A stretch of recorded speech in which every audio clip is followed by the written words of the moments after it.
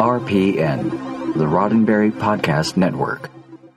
The Trek Files, Episode 13, Letter to Star Trek Fans from D.C. Fontana, August 22nd, 1972. This episode of The Trek Files is brought to you by Eagle Moss and the official Star Trek Starships XL editions, a special series of large-format ships officially authorized by CBS Studios. Subscribe today and receive the USS Enterprise D for 20% off the regular price and with free shipping. For details and to order, visit stStarshipsXL.com.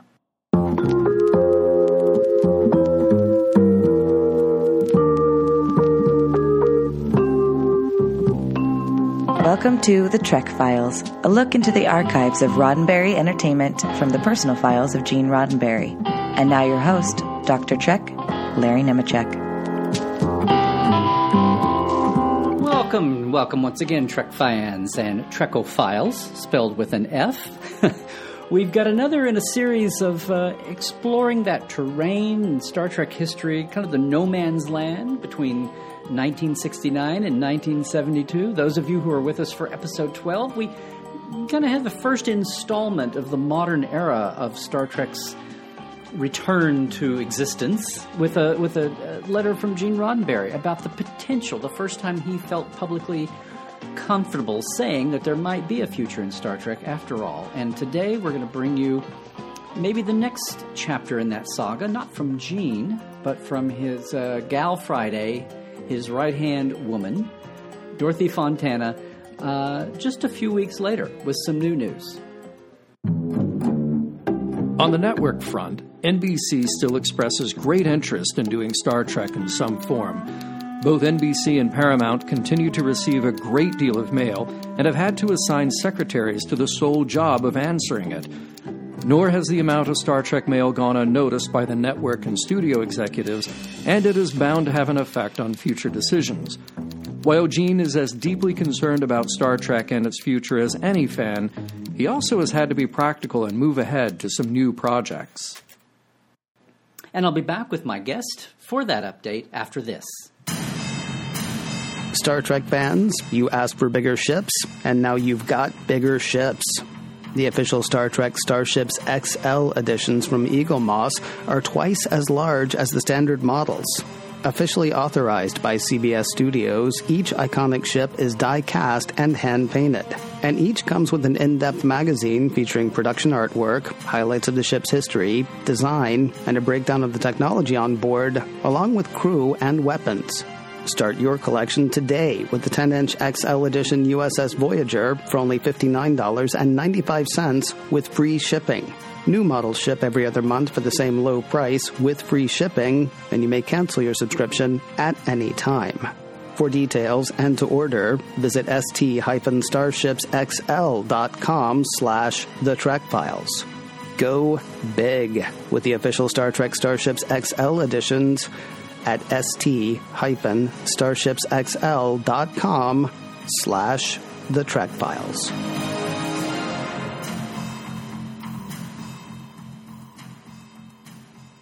All right. August 1972.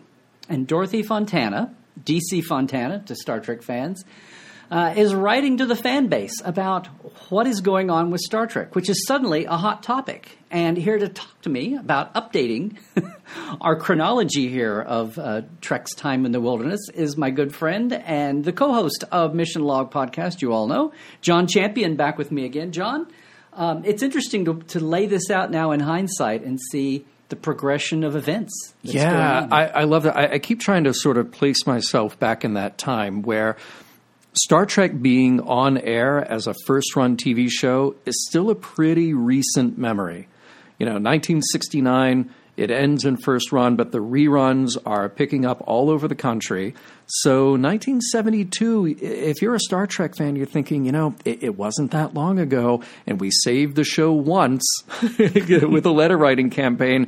Can we do it again? Can we bring it back? And letter writing is the currency of the time. Obviously, we're way before email and the internet and social media. So we've already had one letter from Gene himself to fans And you've got to think it's just as when the show itself was on the air, the fan mail has not dropped off. Right. Well, not only has the fan mail not dropped off, but you had that big convention in New York, like we mentioned last time. Right. January 1972, they said that they expected 603,000 showed up. And who knows what the actual count was, but that's sort of what has gone down in history, the legend of that convention.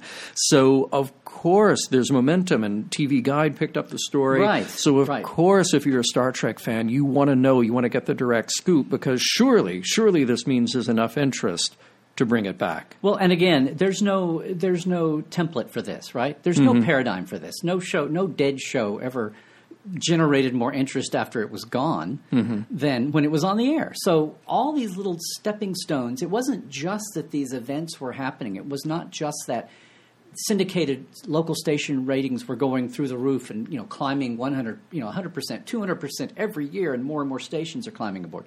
It's not just that little library convention within a year led to that first New York convention. And not just that article in TV Guide, that was March after the January convention. And our document this week is actually a twofer. Yeah, right. It's actually, Dorothy, we should say, is on August 22nd, repeating and updating her June 22nd memo. So this June 22nd letter update to fans itself was just a couple of months, 2 or 3 months after that March TV Guide article, Rocking Spock. Well, that's what I really love, is that, you had to have one letter. You had the convention. You had the TV Guide article. You had the first letter that was Gene writing back to fans.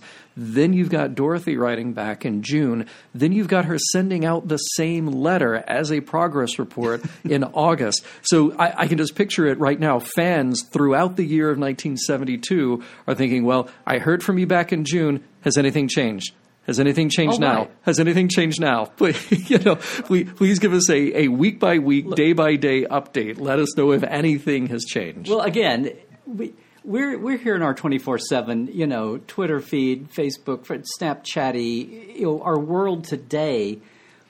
That's why Star Trek was such a shocking phenomenon, because nothing drove. I mean, sports teams and rock bands and movie stars didn't get this kind of relentless, broad, this is not focused on one person or even 4 bandmates or whatever. This is a show. It's stars, obviously, but a show, a phenomenon. People are talking about the prop guy and the makeup guy. They're on a first-name basis with Bob Justman, of all people. So it's the 1972 equivalent of going viral. Right. 2-3 months at a time. And just as a stat, at this time already, we're a year before the animated series, which was one of the first outgrowths to as a reward and also a measurement to kind of gauge where the return of Star Trek metric is. But already at this time, the zine count by one tally is up to 100 Star Trek only zines. Wow. In the country, showing on 125 U.S. local stations and in 60 countries. Wow.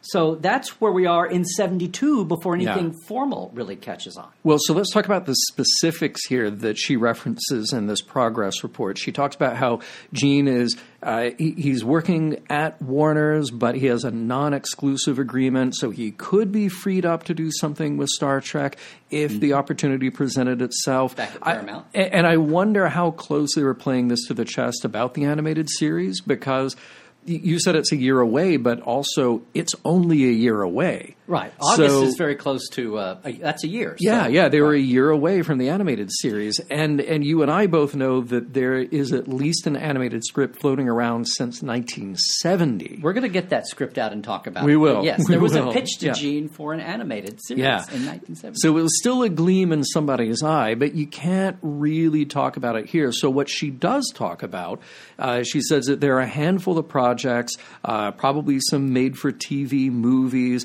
and that Gene is teaming up with Sam Peebles, who he worked with on Star Trek. So that must have been intriguing to Star Trek fans at the time. And that series, She says it's a series aiming to show how police work should and can be done 10 years from now in the far-off future of 1982.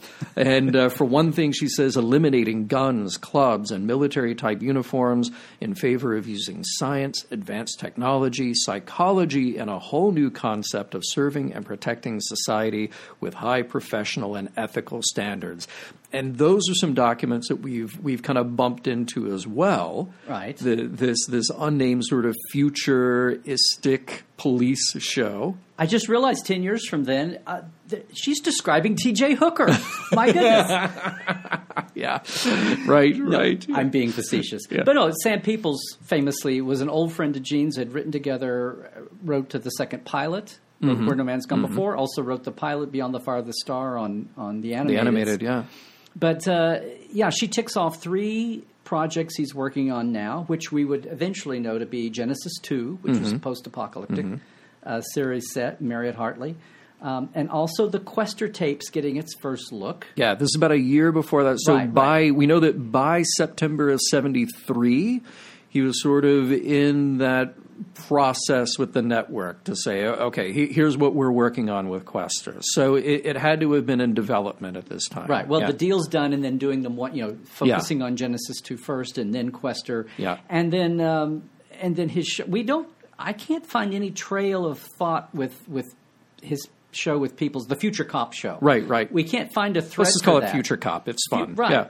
Right. Yeah. Future Stun Cop. But we do know that eventually, and I don't think it was referring to this, eventually Gene and Sam Peoples worked together on what became Spectre. Right. Which didn't show up until about 76. 76, 77, right. Yeah. Now just my personal, this is 72. This is before I had any clue about Star Trek. I got into it about a couple years later.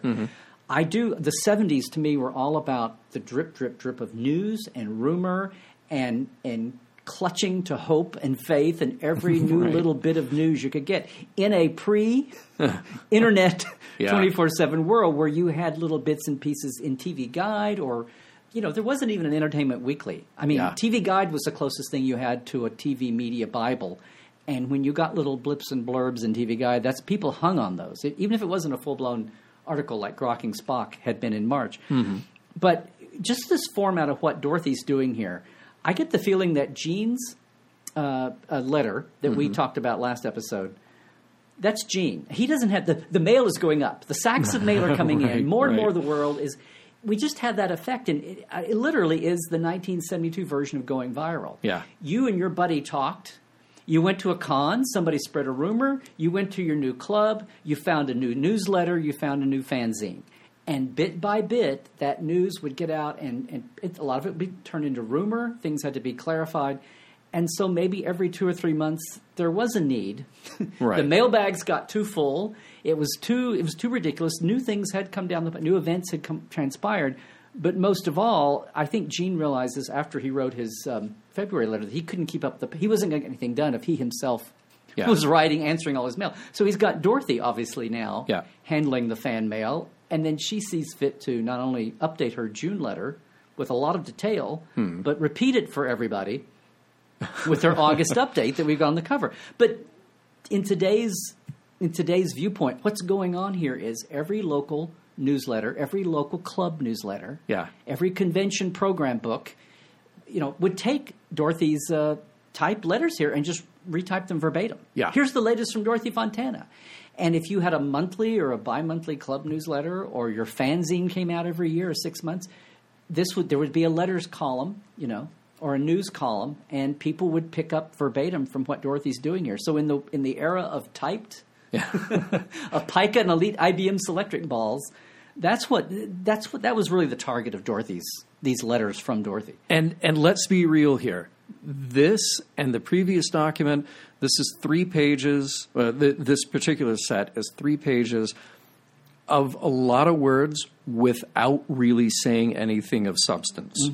Because there's nothing of substance to say. And you know, and I know, that in Hollywood, the worst thing you can do about a project is announce it before it's time. Exactly. Until the lines are signed and the ink has dried. And even then, that doesn't mean that the project actually gets off the ground. So this is a lot of way of saying, thanks for being a fan of Star Trek. Star Trek's really popular. Wouldn't it be great if it came back?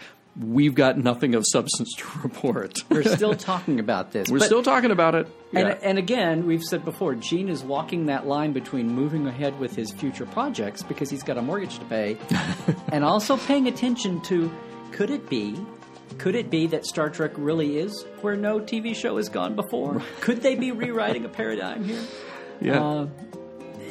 It's a lot of talking without to, and a little blurb here at the end. Dorothy talking about her own projects. Thank you very much. Yep, very good. At the end of June. Yeah. But again, maybe they're getting close to the edge of the wilderness, right? Getting themselves out, and again, a 3-month cycle here apparently so far appears to be what's needed for keeping the restless natives, informed. Oh, but will they make it? That's the question we all want answered. Will this little show that could actually make it? Well, follow along with that and with the other documents that we've posted at facebook.com/The Trek Files. Yes, whether your metaphor is lost in the jungle or lost in the wilderness, Star Trek is on some kind of a journey to be sure. And we will see. I don't know. I'm on the edge of my seat, John, wondering what happens to this little show. We'll see next time. Can't wait. The Trek Files is produced by Roddenberry Entertainment. Executive producer, Rod Roddenberry. Additional production by Ken Ray. All documents are available at facebook.com/The Trek Files. For more great podcasts, check out podcast.roddenberry.com. And for more deep diving of Star Trek behind the scenes, visit Dr. Trek and Portal 47. That's me at LarryNemecek.com.